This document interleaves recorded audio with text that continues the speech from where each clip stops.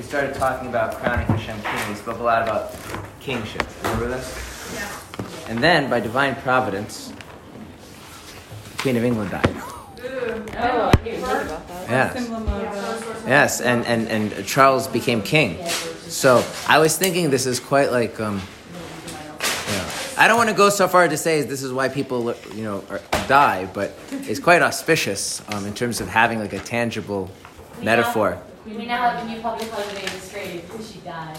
You have a new public what? Public holiday. There There you go. Did she pass away in Elul? Yeah.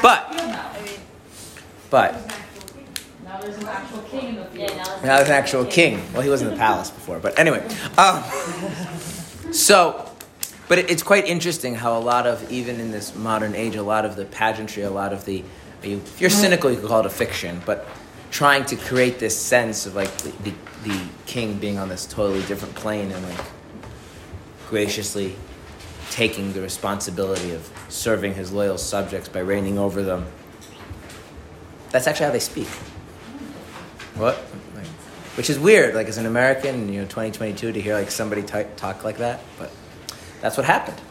So we spoke about Hashem being king. What I want to do is I want to just go over very quickly, because I don't want to rehash the whole class, the kind of key takeaways about the idea of a king. And then I want to move into talking about Rosh Hashanah specifically. Okay? So the idea is that the relationship of a king and the king's subjects is very different than other relationships, because the king and the subject, the greater a sense of the intrinsic distance, right, that they occupy these two different spaces, if you will, and cannot occupy each other's space. There is no notion of a shared space.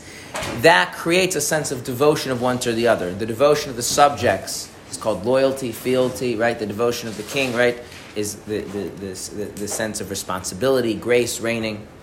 And that comes specifically because they recognize the other one's place, and how the other one's place is not like their place, right? That the king recognizes that they are above the subjects and beyond the subjects, and the subjects' concerns, they're not in tension and competition, they don't get an ego boost from them.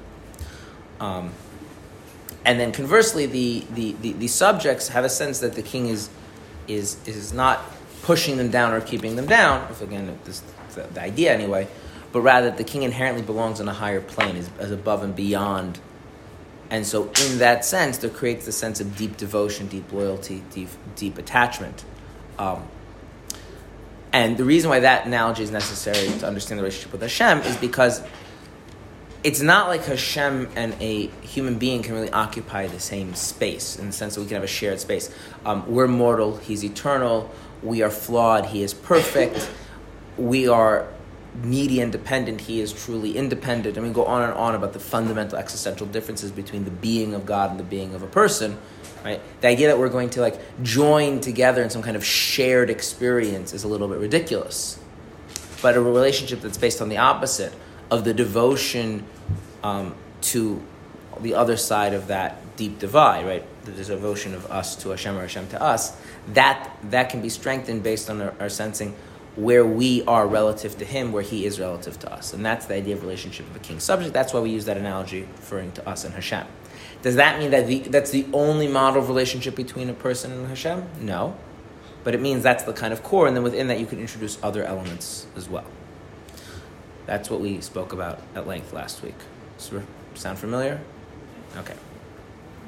Now, at the end of the class, I started talking about this, that on Rosh Hashanah, so the eve of Rosh Hashanah, Erev Rosh Hashanah, the afternoon, as the sun sets, Hashem withdraws his desire to be king. And the idea is that our divine service on Rosh Hashanah is primarily about restoring an action, not just restoring, but bringing about a new will, a new desire on Hashem's part to be king. Now, I've been thinking a lot about how I want to present this, and also given the fact that we only have 7 more classes to do El Tishrei stuff, or 7 classes for Tishrei stuff, I would like you to come out with somewhat of a clear sense of things on the one hand, which requires spending time, but I also want to get through everything on the other hand. You see the tension there, yes? So what I decided to do is I want to approach it this way because I think I can maybe get more bang for my buck, as they say. Even though last week when I had thought about how I was going to approach it, I just didn't realize how few classes were, I was going to actually approach it differently. So if it seems a little bit disjointed from previous class, that is, I rethought how I want to approach teaching this class so I can get through things clearer and faster than maybe I'd originally intended to do. Okay? So I want to apologize if it seems disjointed. What I want to do is I want to take a step back and I want to talk about Hashem's relationships with three different things. Okay? And everything that is not Hashem is going to fit into these three categories, okay? One of these three categories. There's going to be the world. That's one category. The second category is going to be Jewish people in the world, okay? And the third category is going to be the essence of each and every Jew. So, just so we're clear, I have a cup of water. Which category does that go into? Well, that's part of the world. That's part of the world. There's me holding the cup of water. What's that? Jew in the world, right? What? Specifically a Jew in the world. And then there's the essential Jewish essence of each one of us, and that's kind of hard to describe. Okay. Now, what I want to do before we go into Rosh Hashanah is I want to talk about what is the relationship of Hashem between Hashem and the world, Hashem and a Jew in the world, and Hashem and the essence of every single Jew. Okay. So we're going to start with the relationship with Hashem and the essence of every single Jew. The relationship between Hashem and the essence of every single Jew, and I'm going to give an analogy for each one, okay? The analogy is like the relationship between a parent and a child, but specifically the existential relationship. What do I mean? Regardless of how the parent and child interact, there is the fundamental truth that the child being a human being is a direct continuation, a direct product, a direct result of the humanity of their parents. Right? In other words, there's the notion of parents as people who care for us and raise us and guide us and educate us and love us and that, right? And that is obviously different from one parent to the next. But then there is the fact that at the end of the day, you as a human being are the offspring of a other human being who came before you. This is true of all human beings except for two. Who are the two human beings who are not offsprings of other human beings? Adam and Chava. Okay. Chava is an interesting case study. Say for no time, Adam is pretty clearly, obviously not. Okay, but all other human beings since Adam and Chava, since Adam and Eve, they are human only in as much because they are the continuation of someone else's life. So there's this existential bond, okay, that has to do with the very fact that you are, not how you interact and relate to each other. So it's how you are. What? It's how you are. It's that you are. So given that, right, you cannot disconnect from your parent on that level. Your parent cannot disconnect from you on that level, right? The idea of all you can do is you can acknowledge that or deny it, but it's there. Okay, it's if you want to call it a force of nature, or just a fundamental truth, call it what you will, but it's that. It doesn't depend on how you feel or relate. Does that make sense? Okay, so what is Hashem's relationship with each and every Jew at the core essence of them as a Jew? It's like that, which is why we have this notion that no matter what, Hashem's connection with the Jew can never be broken. Okay, so that's one thing. Now let's move on to the opposite extreme, the world. What is Hashem's relationship with the world? Okay, Hashem's relationship with the world is a utilitarian one, meaning that Hashem sees the world as an instrument through which something can be accomplished. So this cup, I relate to this in a utilitarian way. This cup is valuable to me in as much as I can drink water from it. If I couldn't drink water from it, would it have any use for me? No, right? So it has, it's called extrinsic worth. I value it, I care about it, but only as much as it gets me something else that I actually care about. Okay? So the very question of why did God create the world is acknowledging or is based on the assumption that the value in the world is extrinsic. The world has to serve something else in God's mind in order to justify creating it and keeping it going. Does that make sense? if you were to say that, if you were to ask the question, why did God create the world? What you're saying is that the world is not in and of itself intrinsically important. The world needs something else to justify it. Good? Okay. Then you have a Jew in the world. What is the relationship with Hashem of a Jew in the world? And that's something that Hashem cares about. So the relationship is based on care, interest, valuing, but it's an intrinsic value. Okay? So what would that be like? I bought myself a bus pass. Every month I buy myself a bus pass. Why do I buy myself a bus pass? Why do I need the bus? Why do I need to be in those places? Why? Each thing you said that is because of something else. So why do I want to be in a particular, like, why do I want to come to Yerushalayim 5 days a week? Or why do I want to teach? But isn't that just restating what teaching is? Think about that. Getting a bus pass is for something else, riding the bus. Riding the bus is for something else to be in a place. Being in a place is for something else, to teach. But when I ask you what's the point of teaching, why do I want to teach? You just restated what teaching is in different words. Why did you do that? Right, because there's some kind of, for argument's sake, to make it simple, there's some kind of intrinsic value I see in teaching. Okay? I'm not certainly doing it for the money, although it's nice to, have money. Does it make sense? So, why does Hashem create the world? For X. Whatever the X is. Does Hashem value and care about a Jew living in the world? Yes. What is that? Why does Hashem care about that? What is that for? What is that in the service of? Why does Hashem care about that? And the answer to that is, that's something Hashem has intrinsic value for. Now, the thing about intrinsic value is still something that you can have and lose. So, for instance, could it be that at some points in my life I value teaching because it's just really meaningful to me, and other points in my life I no longer value it? Is that possible? Yes. Okay. In other words, the idea of intrinsic value is that I care about it because I genuinely care about it. But the fact but my connection is because I care. If I were to stop caring, I wouldn't have a necessarily connection. Now go back to the parent and the child. The parent and the child, do they have a connection regardless of whether they care about each other?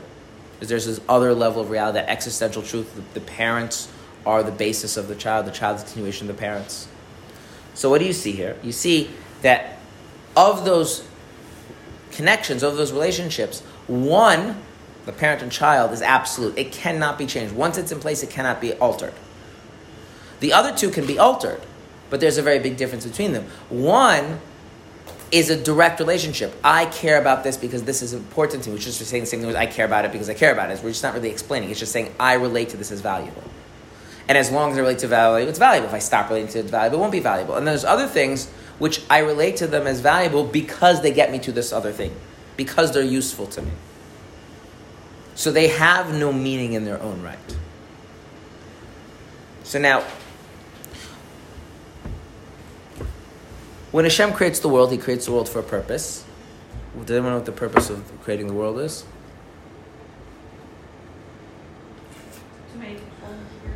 Okay, yes, you're right, but I want to take that idea of making home and never mention it again the rest of Tishrei in my class. And the reason is because it becomes a slogan, and a slogan is a way of shutting down our thinking. So at the end of Tishrei, you just say, and everything we learned about is what we mean by making Hashem a home. Right? You see what I'm saying? It's slogans are powerful when you're trying to move people as a group. But slogans can be very dangerous when you're trying to understand something. Okay, so concretely, Hashem creates a world. For what? Just because Hashem wants there to be tables and chairs? No. So what are the tables and chairs for? For us to what? Just He wants us to sit on the tables and chairs? And He wants us to learn Torah. So Hashem created tables and chairs so that we can learn Torah. Okay, that's something concrete. In other words, the world is, to quote the very famous Chassid William Shakespeare, all the world's a stage, and we are but its players. Meaning, the world is a reality in which we can play out a certain way of being. That way of being we call living as a Jew in the world, or keeping Torah and mitzvahs, right? Or serving God, or other such things. Okay? Can you keep Shabbos if there's no cucumbers? Now, I don't mean specifically cucumbers. I mean, if there's no plants, can you keep Shabbos? No, because part of keeping Shabbos is not picking the plants. If there's no plants don't exist, can you not pick them? No. Because not picking, let me ask you one. I would like you to not blaba zududa. I have no idea what that is. I can't do it's meaningless, right? There has to be a reality in which there are cucumbers and tomatoes that you could pick. By default, you're just not doing it. But no, because not doing it means the negation of doing. Doing means it has to be something that can be done. You have to live in a reality in which that is something that can be done. All the negative, this is what one of the things that Chassidus says, is that all the negative prohibitions create the reality of the prohibited things. Pork exists so that you cannot eat it. Right? And candles exist so you can light them Friday afternoon. Right? So the world is a place in which you can serve Hashem. Now, why does Hashem want you to serve Him? Why does Hashem want you to relate to Him in this way? And the answer to that is, Hashem finds it intrinsically meaningful. Now here's this follow-up question. Is it a necessary truth that Hashem finds it intrinsically meaningful or not? In other words, it's a necessary truth that at its core, Hashem and us have this existential bond, right? That's the bond between Hashem and the essence of every Jew. Is it also necessarily true that Hashem cares about us, Jewish people in the world, serving Him? And the idea, and this is what it says in Kabbalah, is that no, it's not actually necessarily true. That is something that Hashem has to choose to care about. And as long as He chooses to care about it, it's intrinsically important to Him. And if He stops choosing to care about it, it's not intrinsically important to Him. And if it's not intrinsically important to Him, does the world now have any purpose? No.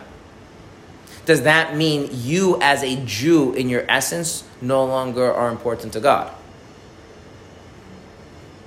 No. Okay, so we have to break this. At our core, we're important to Hashem because we have this kind of existential bond. But us as people in this world, right, the value Hashem sees in us is in this kind of relationship we call Torah, mitzvahs, and serving Hashem and blah, blah, blah. And the world exists for what purpose?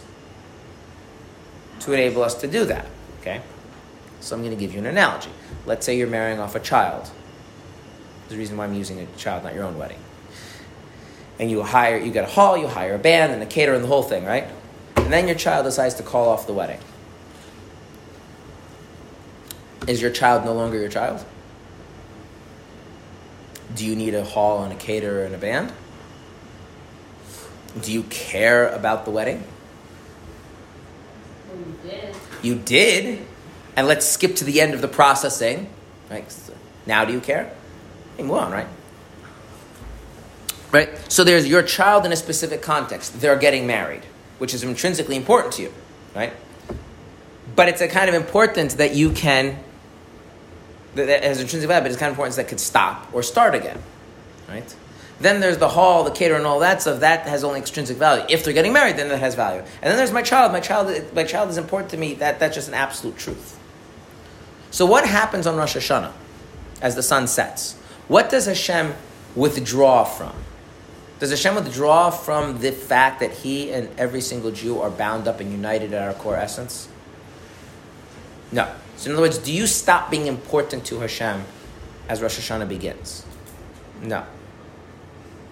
Does the world stop being important when Rosh Hashanah begins? Not really, because the world was not really important in itself to begin with. What stops being important to Hashem? Him being king. What? Well, I'm avoiding the word Him being king so that you can...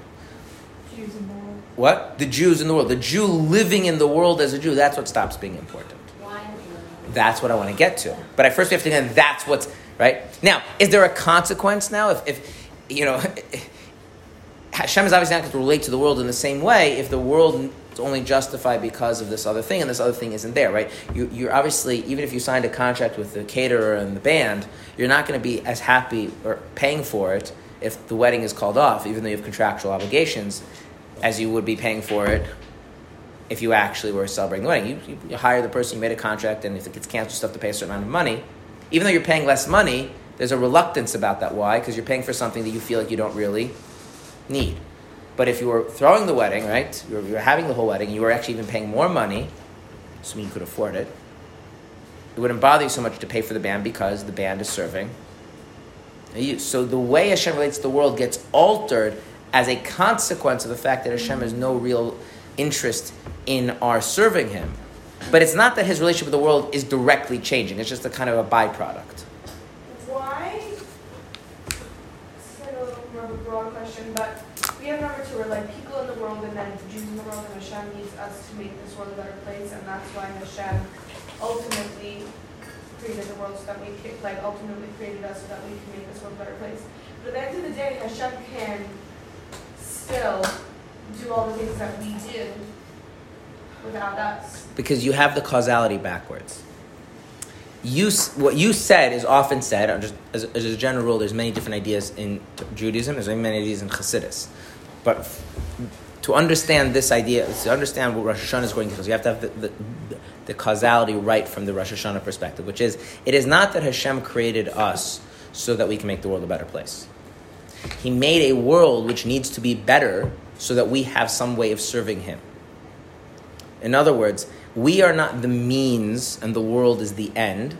It's the reverse. Okay? You use a very, very simple analogy. You do not, maybe you do, but most people who are, running for exercise or something, they're not running to get to the finish line. They set a finish line to have somewhere to run to. Because the actual thing that they care about is the running. But you can't run nowhere, so you have to say, I'm going to run from here to there. Hashem creates a world which is broken so that we have a way of serving Him. If He's not interested in us serving Him, then the world loses its meaning. Hashem doesn't need to go around fixing worlds. He's fine without. There doesn't have to be a world. He doesn't need a world. He doesn't need it fixed. But if there's nothing for us to fix or to do for Him, there's no way of us serving Him, then we can't serve Him. And for whatever reason, He values our service of Him. He values our living as a Jew. Right. Values, but doesn't. It's kind of like Mashiach times that we should be. What? We're the means, not the means to an end, because it's not the means to an end, but the means to an end is Mashiach. But us making this world a better place for us so that we can serve Hashem there is still an end goal. Yeah. So technically it should have started, obviously it did start like that in the beginning, but even just the concept that we're in Gullus. Yeah, but let's leave Gullus out of it, because that adds. I hear what you're saying, but now we're getting into a topic which is related, which is that in addition to the world the way Hashem created, there's also the fact that we've messed up the world even further, and that makes a layer of complication which is important to talk about, but it's not critical for Rosh Hashanah necessarily. Okay, so if I get a puzzle to play with my kid, right? The puzzle is important only as much as it enables me to interact with my child. Right? I don't need the puzzle, right? Now, so if no longer if I don't want to play with my child, the puzzle, the puzzle is not doesn't. I relate to the puzzle differently, but not because I've changed my relationship with the puzzle. My relationship with the puzzle kind of stayed the same. It's useful to the degree it's useful. That's it. The question is, do I currently have use for it? So, on Rosh Hashanah, does Hashem's relationship with the world change? Not really. Before Rosh Hashanah, Hashem thought the world is useful if it serves a purpose, and now He thinks it's also useful if it serves a purpose. The problem is, that it doesn't serve a purpose because the thing that He cared about, which is not the world, which is our living as Jews in the world, our serving Hashem, is something that He no longer sees as valuable. And that starts when Rosh Hashanah, the sun sets, and continues until we blow shofar and pray on Rosh Hashanah day. Now, does that mean, though, Hashem no longer has any connection to us? No. Okay, so this is where you have to have, having these three categories is very important. Hashem is not changing His view of the world. He viewed it as instrumentally valuable, it's still instrumentally valuable. Hashem is not changing His view of us. He still has a sense that we have an intrinsic, unbreakable bond. That's never changing. The question is, this way of relating, of us serving Him in the world, us living lives of Torah, mitzvahs, of growth and all that, does that have any value to Him? Okay. Now, what do we call that middle level? Us as mortal people serving Hashem, and Hashem as an immortal God, taking interest in what we're doing. That is a king-subject relationship, right? Two beings which are vastly different, have no real common ground, and yet being devoted and interested in each other. So the question is, what does Hashem withdraw His will, His desire from? Not the world per se, not us in any sense, but the kingship, meaning that mode of relationship where we're serving Him, we're doing something, He takes interest in it, we're devoted to Him. So if Hashem were not to be crowned king on Rosh Hashanah, right? Hashem stops being king, no more king, what changes? I mean, and it's just like we canceled Rosh Hashanah. Would Hashem still think that we're infinitely important to Him? Yes. Would the world still be the kind of place where you could serve Him? Yeah. Would be there any point in serving Him? No. So would the world therefore really be useful? No. Yeah, this is a crazy question, but when did we start celebrating Rosh Hashanah?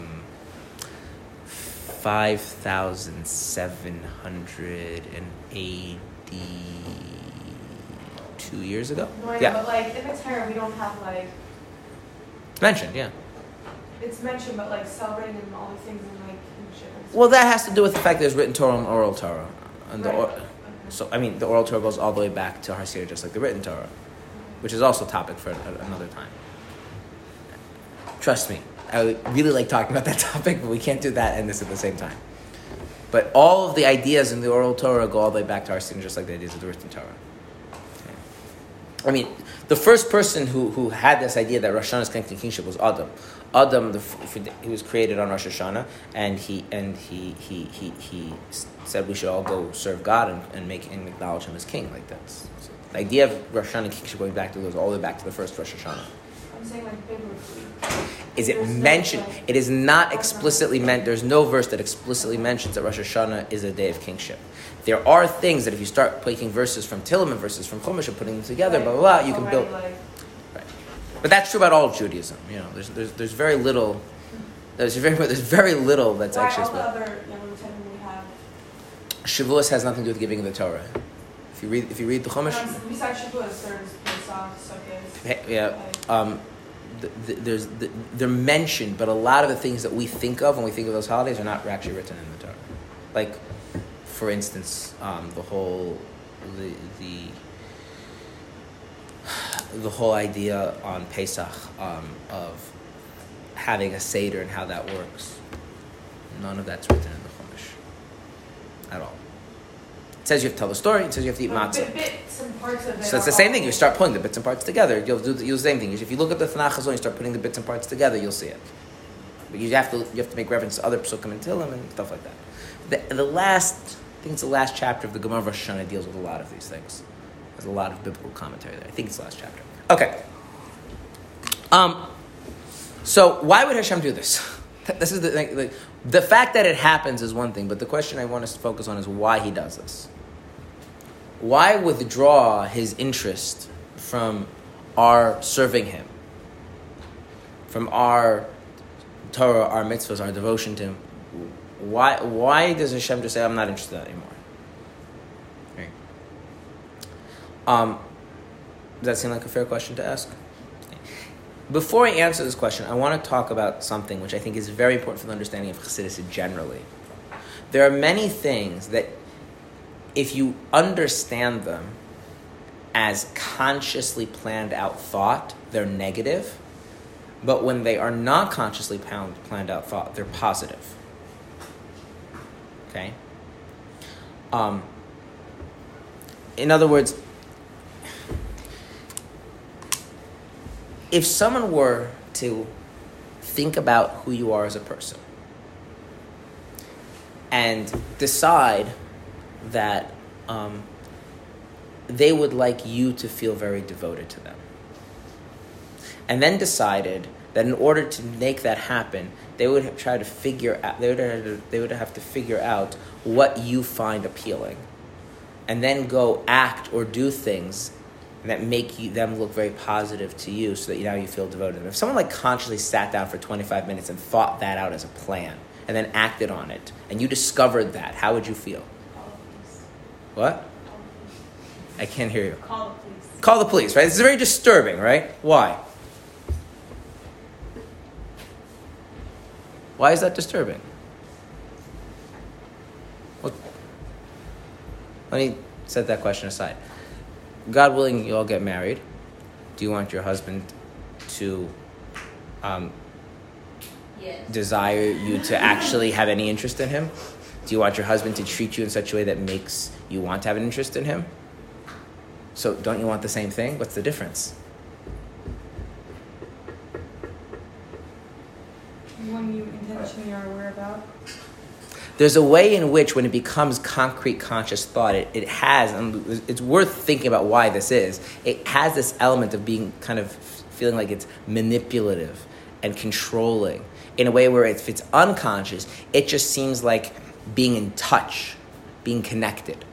There's a way in which making things like very explicit in your mind kind of spoils them in a certain way. Okay? But wouldn't you think the opposite, that messing with someone's subconscious is... No, I'm talking about the person, not messing with the person. So when you get married, right, and if your husband, like, just without, like, he spent a lot of time thinking about you and decided that he really wants you to be into... No, he just like, feels that way.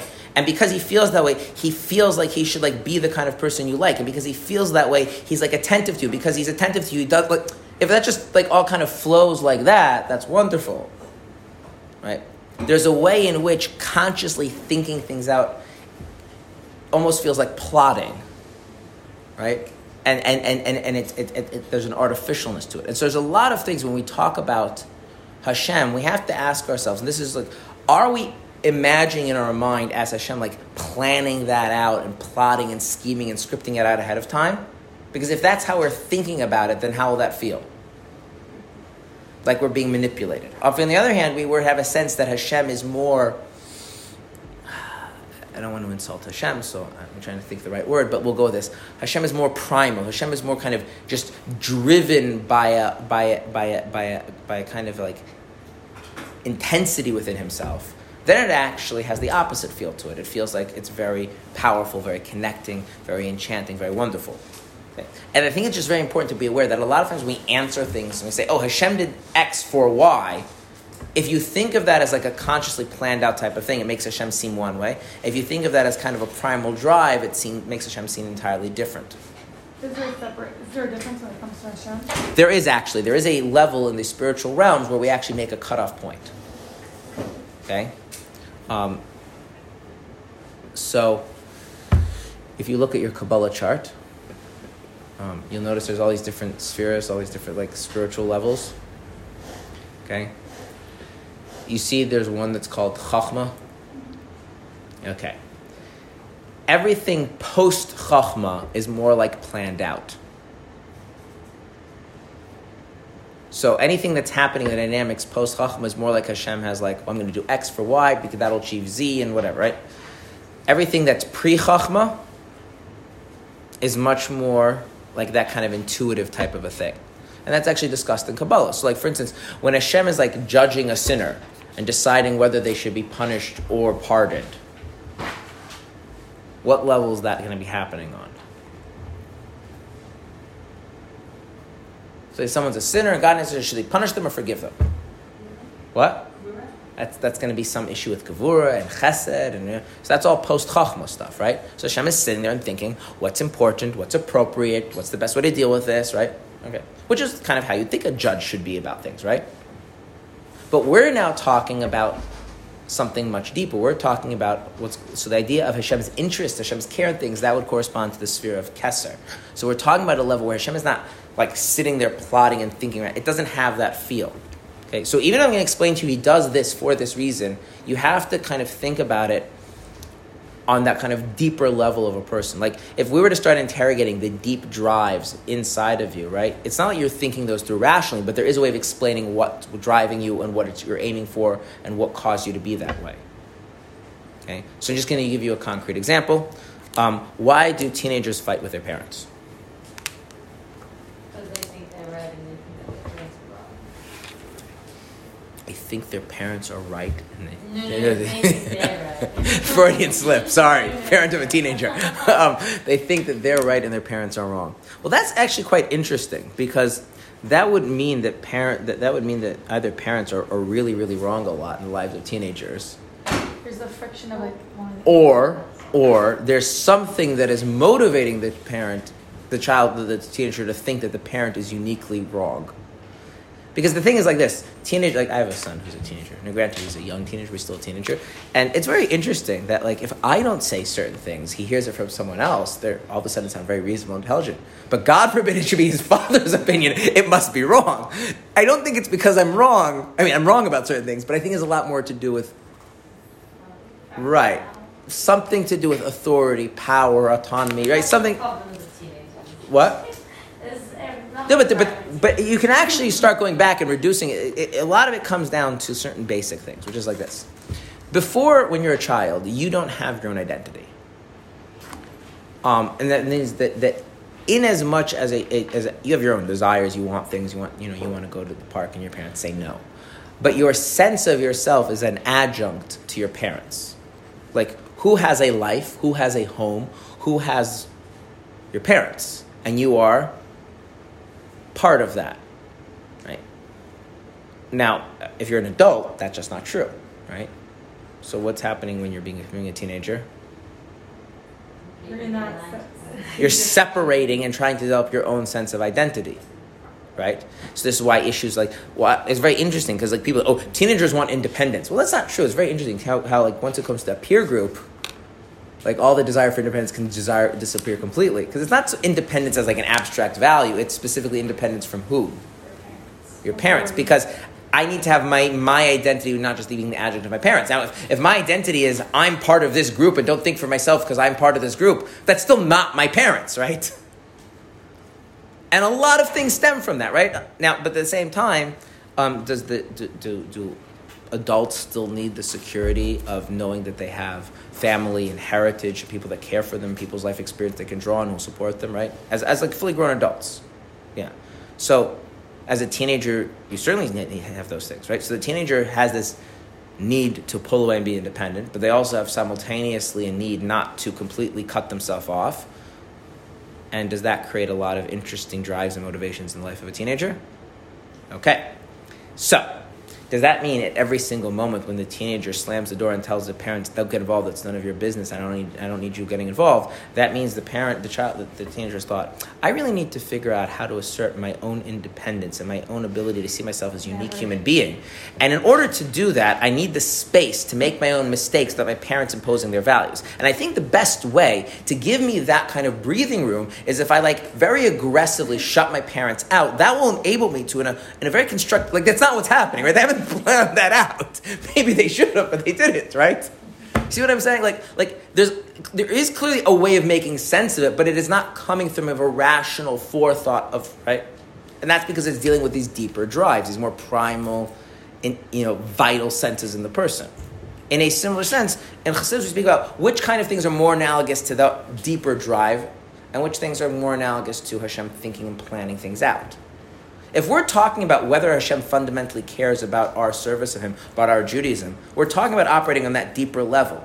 So even though I'm going to explain to you why He withdraws His care and resumes His care, should we think of it as like a planned out thing in advance on Hashem's part? No. We should think of something that occurs, and knowing it occurs, you can make sense of it. It's really hard to imagine that Hashem doesn't naturally just always have that plotted out. I know. Do you know why that is? Coming from a place out of a primal drive, you can't imagine that Hashem is not fully aware and conscious of everything He's doing. Do you know why? Because we project onto Hashem. We have a very hard time we have a very hard time seeing Hashem as less than what we would consider to be perfect in a human being. But I feel like in humans it's a lot easier for me to imagine people doing things not plotted out, just from a more subconscious place. That's right, because we can accept that human beings don't know things or aren't aware of things, because we can accept that human beings are flawed, and we always conceptualize not knowing and not being aware as a negative thing. No, what this actually indicates and challenges is that awareness is not always positive. And this is actually one of the places where Kabbalah says some very radical things. The deepest levels of godliness in Kabbalah is called Reisha de la Yada v'leis Yada, the head which does not know and is not known. Meaning what? Knowing, being aware, is a kind of disconnect. If you want to think about it like this, I'll just give you a very simple analogy where you can see this. Have you ever watched a really good movie? Shame on you. No, it's a religious thing. Now, if you are sitting there watching a good movie, and you are aware, I am watching this amazing movie. I'm, in fact, 35 minutes into this amazing movie, which was so skillfully produced. Does that enhance the quality of the experience or detract from it? What? For me, enhances. That you're aware of how many minutes have gone by? Like, I'll just appreciate. I'll be like, whoa, that's insane. Okay, well, you're very unique. For most people, being aware that you are doing it actually pulls you out of it. Okay? What? I said it was a really good movie. Right. There's awareness, and this is awareness. Like, we're very comfortable with the idea that Hashem doesn't like have fingers, physical fingers, right? Because when you're like fingers, you just need in order to move stuff around. But if Hashem just moves stuff down at will, He doesn't need fingers, right? Like, I need fingers to pick up the cup, but if Hashem could just move the cup by will, He doesn't need fingers. But when we have a hard time seeing something as a negative, and we only see it as a positive, we have a hard time seeing that Hashem doesn't have to have that. So part of it has to come to realize that not everything in our experience is awareness have a positive quality. And so maybe Hashem has the positive elements of lack of awareness without the negative elements of it. And that just challenges us that maybe Hashem is really not a person, not like a person. But going back to this discussion, if you think of Hashem plotting this out in advance, it's going to make it sound very manipulative, and that's not really what it's supposed to sound like. It's supposed to sound like the opposite. It's supposed to sound like very meaningful and deep and intense. Okay. Now, here is, I'm going to give you the following physical analogy.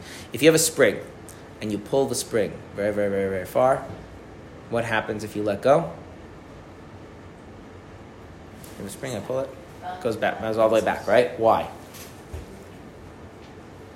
Why does that happen?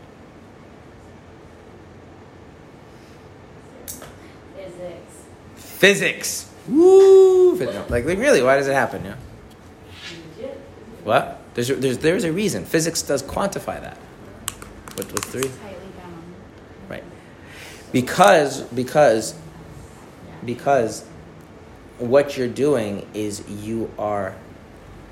when you're pulling the spring, right? It takes energy to pull that spring, right? You're exerting energy to pull that spring further and further. Where does that energy that you're go? Because energy is never created or destroyed. That energy goes into the spring as potential energy to move back in the other direction. And then once it's released, that potential energy then gets released then it moves back and it hits something and makes a noise. Energy has to keep going somewhere. So because there's energy in holding the spring here, that energy gets released in pulling it back. When you deeply care about something, and I'm talking about a person, a similar thing is happening. When you deeply care about something, that actually is an investment of energy.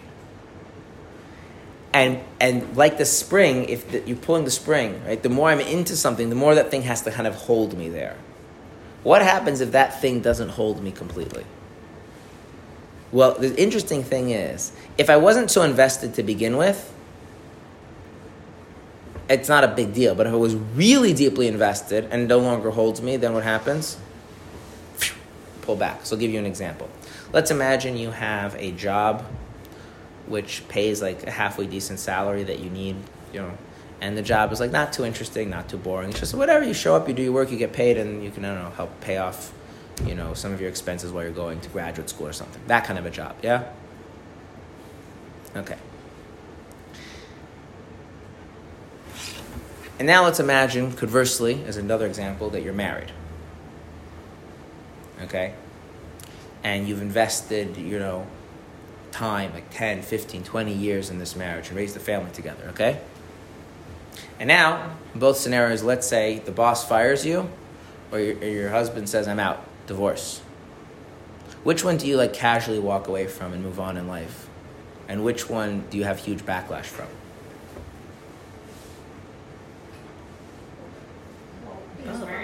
What? Because marriage, after marriage, you have a huge.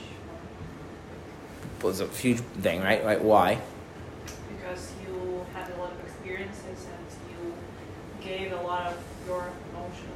Right, you gave a lot of yourself into it. On the other hand, that other thing, there's a technical problem. You need to pay your bills, right? So, like, there's a technical issue. But if you're not weren't that invested, you were showing up, getting a paycheck, doing some work that wasn't that interesting, it wasn't that demeaning, right? As long as you can just go find something else to pay the bills, it's not a big deal, right? So there's the energy of pulling away is directly proportional to how much of yourself you invested into it. Does that make sense? Like a spring. Okay, so now,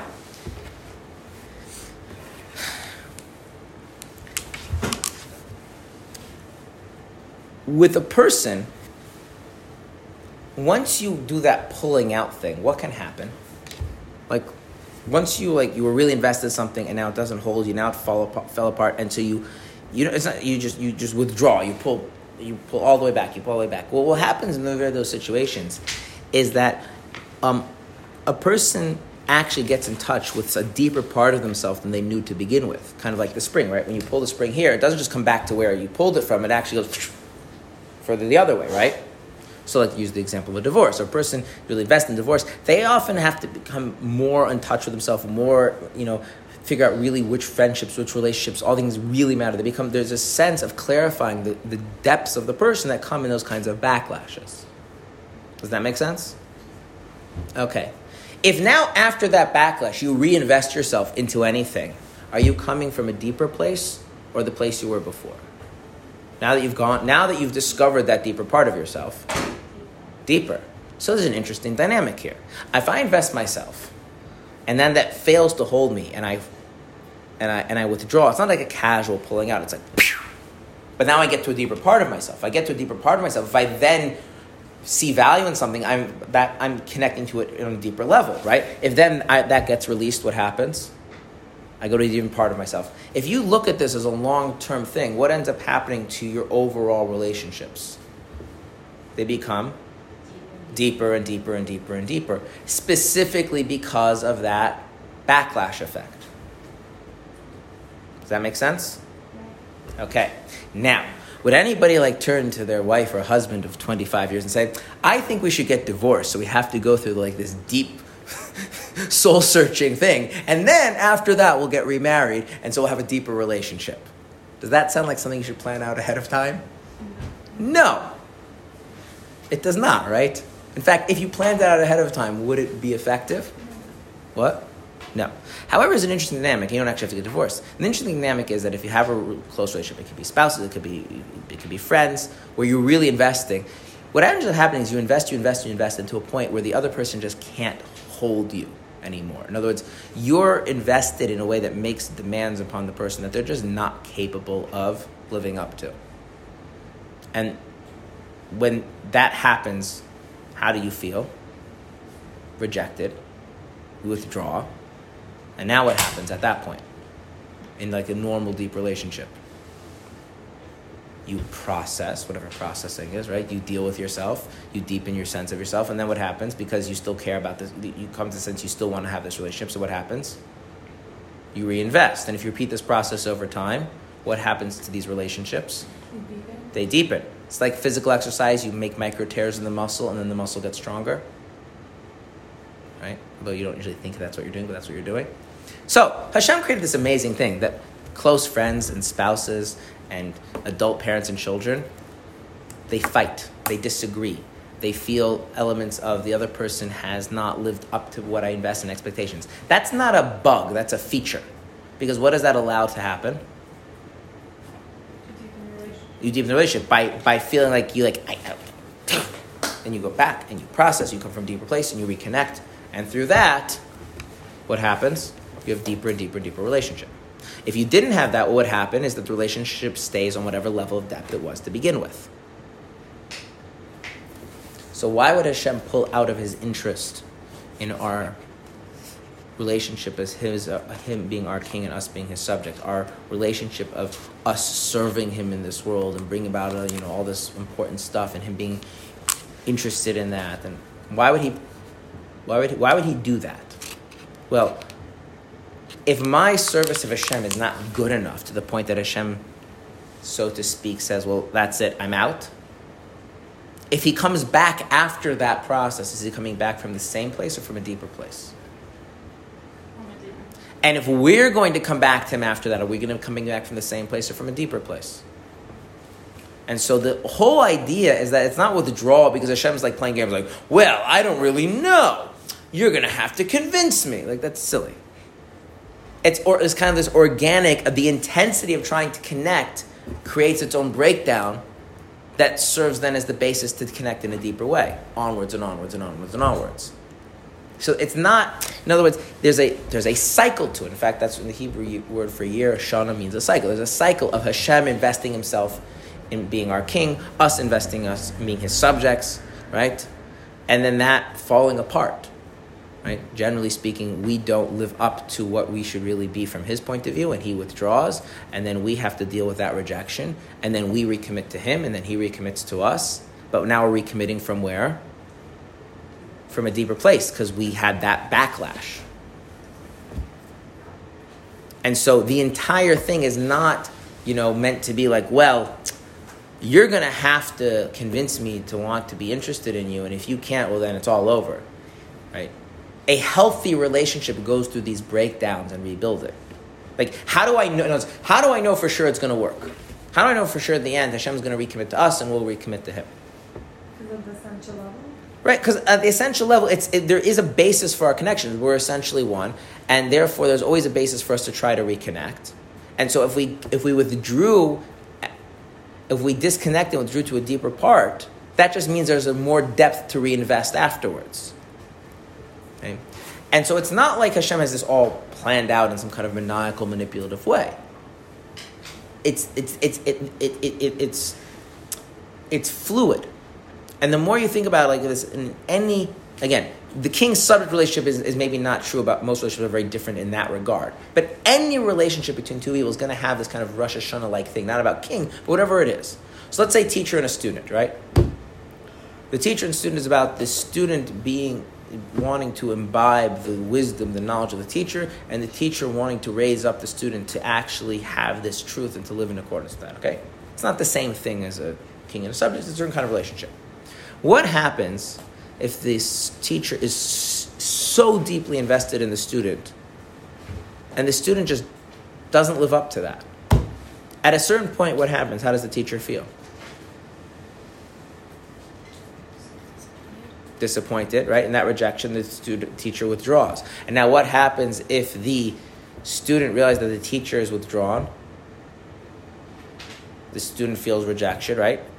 Now, if at that point they both come to the recognition that this relationship is important, and so they reinvest, they're reinvesting in a deeper way, right? And in a healthy relationship, that will happen in a regular cycle. And that allows for deepening and for cleansing and for healing. Otherwise, if a relationship actually doesn't do that, that tells you that people have kind of made peace with a level of disinterest with each other. If there's no breakdown, then it means that the investment was shallow. The investment was or has become shallow to be, and therefore there's nothing to break. There's nothing to pull back. It's like if you hold the spring, you pull a little bit, it doesn't flip all the way back to the other side. You let go and it kind of stays there. Is there a possibility of strengthening the essential level? No, because the essential level doesn't need to be strengthened. It can't be weakened. It's a fact. That's the way it is. But it serves as no matter how far away you pull away, there's some basis for coming back. Okay. But then you said how if there's no breakdown, then it's shallow. But that's there's no breakdown in a relation in terms of when you're talking about relating to others. But the essential level is not relating. It's not just the fact. The fact is that no matter what, there is a basis for connection. So it's a different kind of thing. No matter what, my mother is my mother. Okay? But in a relationship with a person, and also in a true relationship, if there's no breakdown in how you feel towards how invested you are, that means on some level the investment was kind of shallow to begin with. Okay? I'm going to tell you something which is like tangential, but I think highlights this in an interesting kind of way. There was a he's still alive, I think. Yeah, he's still alive. There's a chassid who's also a shliach. He's also a professor. His name is Tali Lowenthal. He's in England. He's a professor of Chassidus. I think he's retired now. So one time he wrote an academic article about why the Hasidic practice of long meditative prayer is not as common in modern societies as it was in traditional societies. So you go back to like the shtetl, the villages in Eastern Europe, it was a more common practice, and now in modern life it's less common. So he did an academic article about why that changed. And so one of the ways he did his research was he went around to people who actually still engage in this long meditative prayer and asked them what their opinion was. As a practitioner of this, where do you see the conflict between modern life and this spiritual practice? And one of the responses is that people no longer have friendships. They have careers. Now, what did this person mean that people don't have friendships, they have careers? I mean, it's not true. Do people no longer have friendships? I think people have friends, right? And what do you mean people didn't used to have careers? Like he was trying to get at something deeper. So,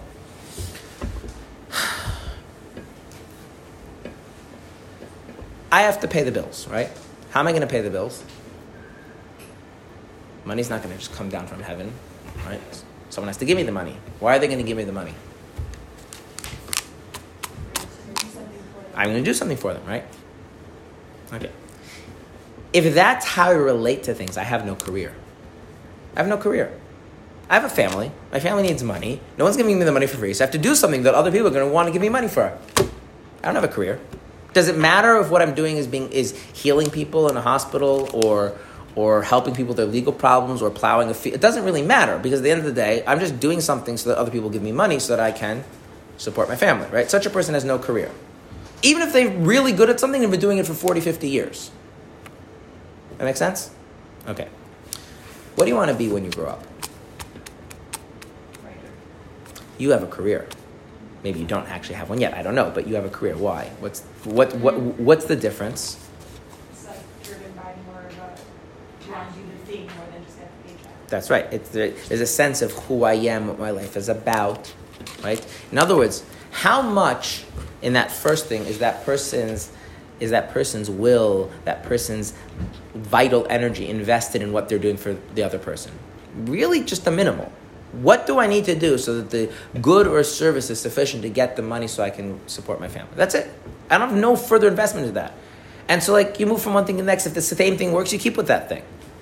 But what you describe being a writer is there's a sense of purpose, of life fulfillment, of identity. And so there's a very deep investment of self, right? And so, after 30 years, maybe you have a crisis. Do I really want to be a writer? Is that my true identity? Is that my true calling in life, right? But the guy who's plowing fields just to put food on the table is not a question. Why am I plowing fields? Because that seems to be the best way to do it. If I can get the food on the table without, in a faster, more easier way, I guess I'll do that. But it doesn't seem like it, so I'll plow the field. Where's the crisis? Now, let's go. Okay. People, says, nowadays don't have friends, and I don't want to say that nobody has any friends, but let's think about this. What would be a good criteria for a friendship that this person maybe met?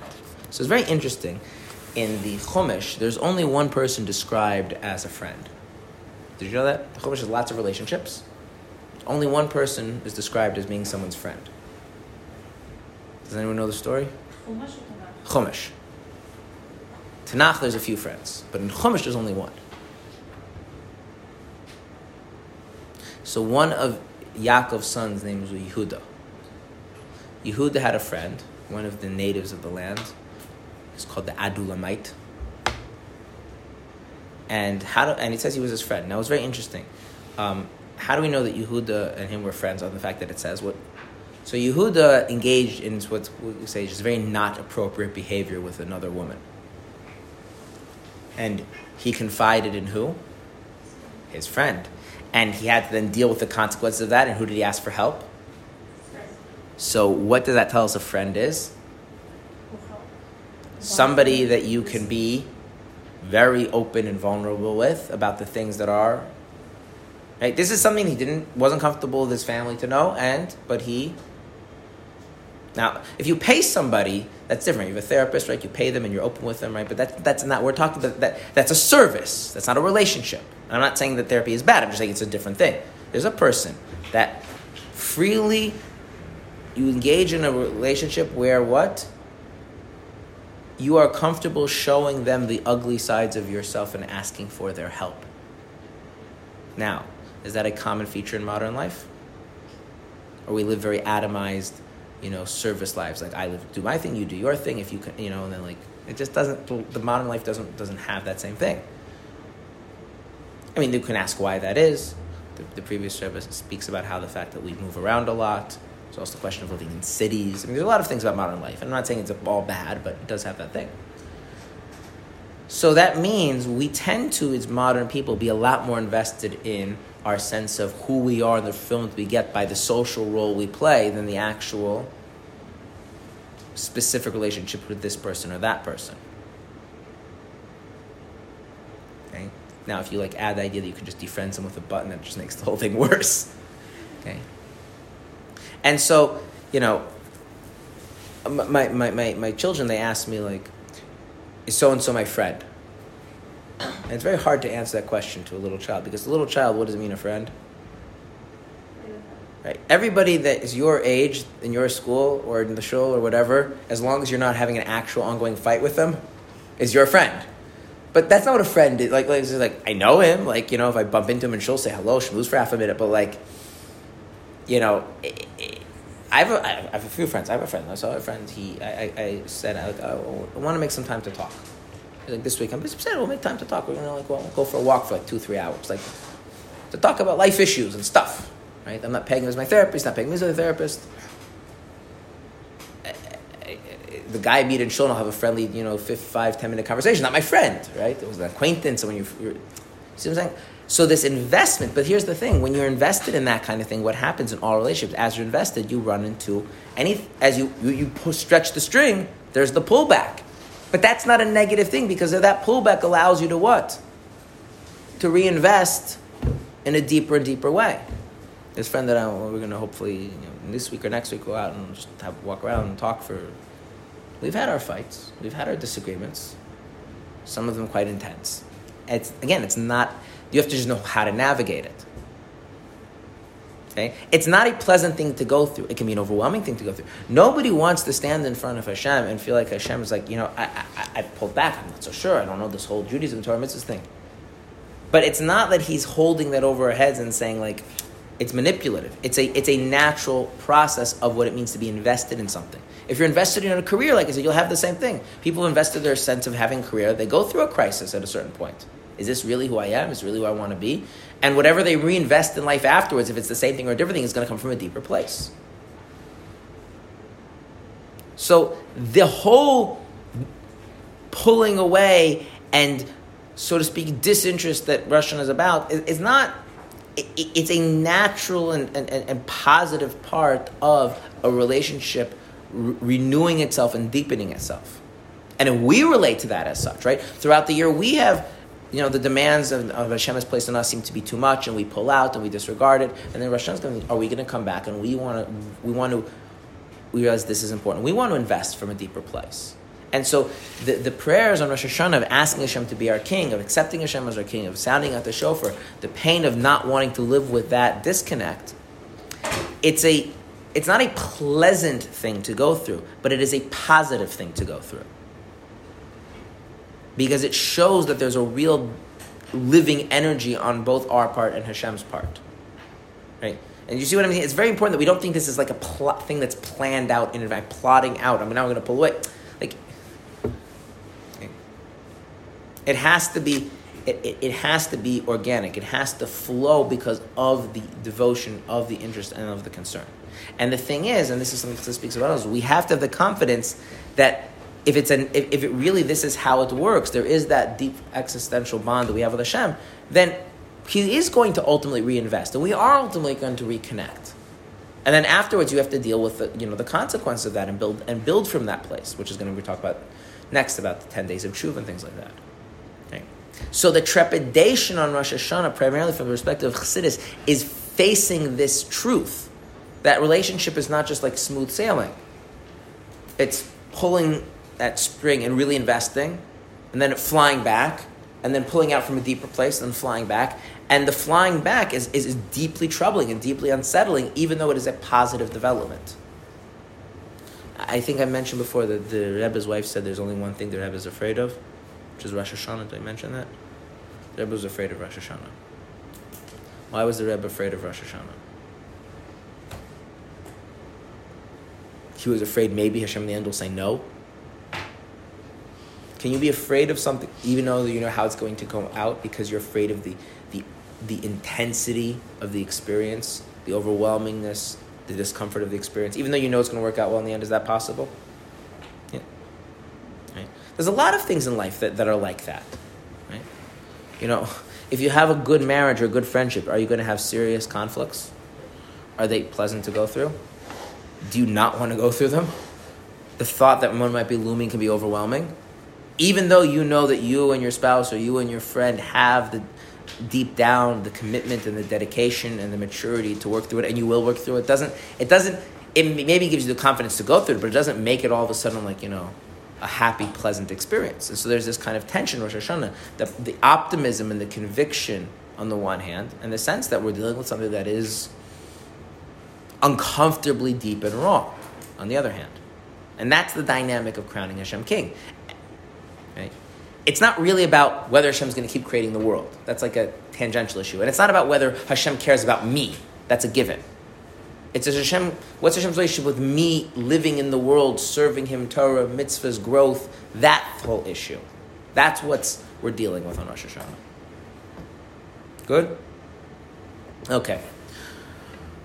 What about the fact that Rosh Hashanah is a day of judgment? Right, you've heard that Rosh Hashanah is also a day of judgment? So in Chassidus, do we ignore that it's a day of judgment? No. So I'm going to mention two elements of the day of judgment. One right now, and I think we'll probably have to mention the next one tomorrow because we're running out of time. There is something about people by their nature that we have a very hard time being really honest, really authentic, really vulnerable. Yes, we agree with that that's the case? Okay. Generally speaking, we only become honest and vulnerable when we are forced to. That's a general rule. Okay? For instance, let's use this, it's a little cliche, but I'll use it as an example. Let's say you have a person, they have some kind of addiction problem, right? And very often the case is there's a strong level of denial that they really have a problem, right? What gets the person to be honest that they have a problem? Right, when that's the only option left, right? And the question is like, can you bring that about artificially? Right? Okay, this dynamic exists. In Chassidus, there's a description of a person who's in court, and his life is on the line. Whether he lives or dies is the question, and he's already been found guilty. Now, this already being found guilty is very important. If you haven't been found guilty yet, what do you try to do? Convince the judge. What? That you're innocent. But what if you've already been found guilty? Imagine this. A person's been found guilty, and their life is on the line, and the judges decide what the punishment, if any, should be, and the person's going to deny their guilt. Is that going to persuade the judge to be lenient? Guilty originated, no. What if he tries to mitigate his guilt? I'm guilty, but it's not as bad as it looks. Sometimes, yeah, depending on the situation, like legally. What? Like legally mitigating factors sometimes not. But assuming. But so. It really depends how those mitigating factors, right? If they're mitigating factors that have to do with the level of his guilt, that's already been decided. You see what I'm saying? Yeah, that's not going to work. Yeah. Okay, what if he stands in front of the judge and says, I'm absolutely guilty. And I'm guilty enough that the question of whether he should live or die is a legitimate question given my level of guilt. Right? So now what is his argument as to why his life should be spared? He's guilty. The judge has already decided he's guilty. You're not going to argue with the judge. The guilt is such degree that it's a legitimate question whether this person should be executed. What argument should this person use to convince the judge to spare his life? I'm not guilty. It wasn't that bad of a crime. That's just gonna make the judge guaranteed to put the person dead. What kind of argument should the person use? Insanity. What? Insanity. But that's the kind of thing you have to decide. That's the thing that would make the person not guilty. The judge already decided this person is guilty. Won't do it again. Remorse. The person, it feels remorse, right? And the person begs for mercy. The person is, I messed up. I was wrong, right? I recognize that. And I don't deserve it, but nonetheless, I need and I'm asking and I'm begging for a second chance. That right person gets to that point, they're very, very open and very, very vulnerable and very, very honest, right? Is that a pleasant place to be? But is that a place, assuming the judge grants them life, is that a place where the person can heal and rebuild their life and become, yeah, okay. So it says like this in Chassidus. On Rosh Hashanah, there's two elements of judgment. I'm going to talk about just one because it relates to this idea of crying champagne. One element of judgment is Hashem looks at how devoted we were the previous year, and what does he decide? That we did good enough, we didn't do good enough. We didn't do good enough. What? That we didn't do good enough. We didn't do good enough. What if you're a tzaddik? Did you do good enough? What if you're like the best Jew ever? Have you done good enough? No. When Hashem judges us on Rosh Hashanah, he judges us by a standard so impossibly high that you are guaranteed to be found guilty. You are guaranteed to be found guilty. Why?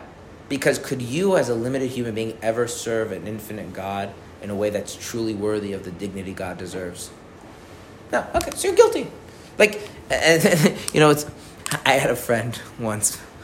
We're not friends anymore because, like, he lives on the side of the world. We haven't spoken. I don't know. Maybe we're still friends. We haven't spoken in 10 years. It's hard to know if you're friends with the person you haven't spoken in 10 years. You have to meet up again and see what it's like, right?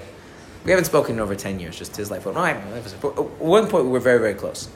And he had one time done work for a school. Like, he's an educator, did work for a certain school, and like working on a project, a presentation. And this work was $500 worth of work. Like that's what it was worth.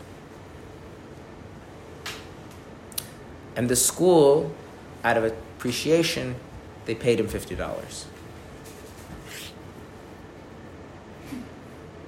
worse than not paying at all. That's right. It's worse than don't pay me. It's a gift. It's a donation. Like I don't. $50 is insulting. Like it's not 10% appreciation. It's 100% insult. That's just like I told them to keep their money. I'm not interested in their money. And then last time I'm doing a project for you also. Now maybe he shouldn't have gone that extreme, but you understand the. So now, if Hashem is absolute and infinite, whatever, right? I don't care if you're Moshe Rabbeinu. I don't care if you're Mashiach. It doesn't matter. Your service of Hashem is like, it's insulting on some level. And Rosh Hashanah, Hashem judges us from that place. Given that Hashem has judged you from that place, you're guaranteed to be found guilty. Now what do you do? Now you just have to ask Hashem. Right? In other words, you have to stop hiding behind how good you are. You have to stop hiding behind how much effort you put into. You have to stop trying to justify yourself and put on the right mask. Right? Part of what Chassidus says, the judgment of Rosh Hashanah, is Hashem.